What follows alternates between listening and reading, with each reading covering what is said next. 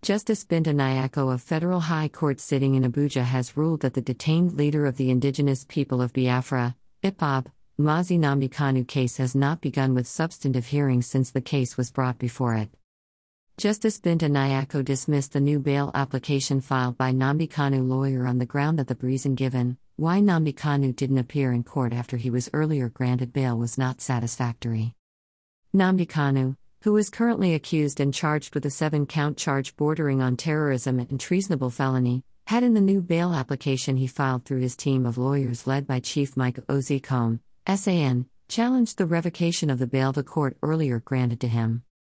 The Biafra leader asked the court to set aside the order it made on March 28, 2019, which not only issued a bench warrant for his arrest, but also gave FG the nod to try him in absentia.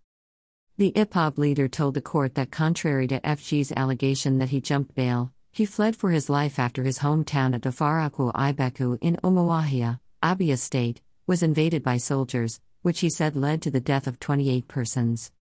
While contending that he was denied a fair hearing before his bail was revoked, Kanu attached 8 exhibits that included photographs, as well as an affidavit he deposed from Israel, after he fled from the country, Punch reports. Justice Binta Nyako, while dismissing the fresh bail application on Tuesday, said she was not satisfied with the reason the IPOB leader gave for his failure to appear in court for the continuation of his trial.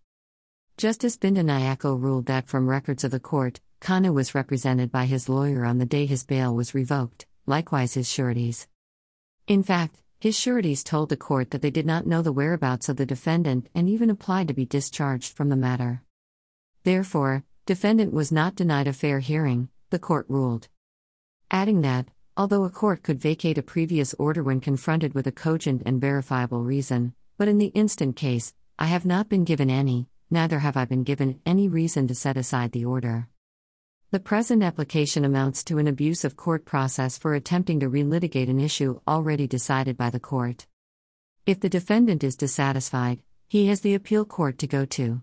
This application is accordingly dismissed, Justice Nyako said. The court maintained that Kanu must explain the reason why he breached the previous bail that was given to him, before he could enjoy another favorable discretion from it, according to Punch newspaper. Until the issue of the absence of the defendant for his trial, with all the bail conditions breached, is determined, the instant application of the defendant for bail will at best be premature and it is refused. However, the defendant is at liberty to refile the application, Justice Nyako said. The case has been adjourned till November 14 for mention, to await the outcome of Nnamdi Kanu's appeal. https://twitter.com/general_somto/status/1541733464147468289 T can s equals 19. Greater than the leader of the indigenous people of Biafra, IPOB, Mazi Nnamdi Kanu in court alongside his brother, Prince Emmanuel Kanu.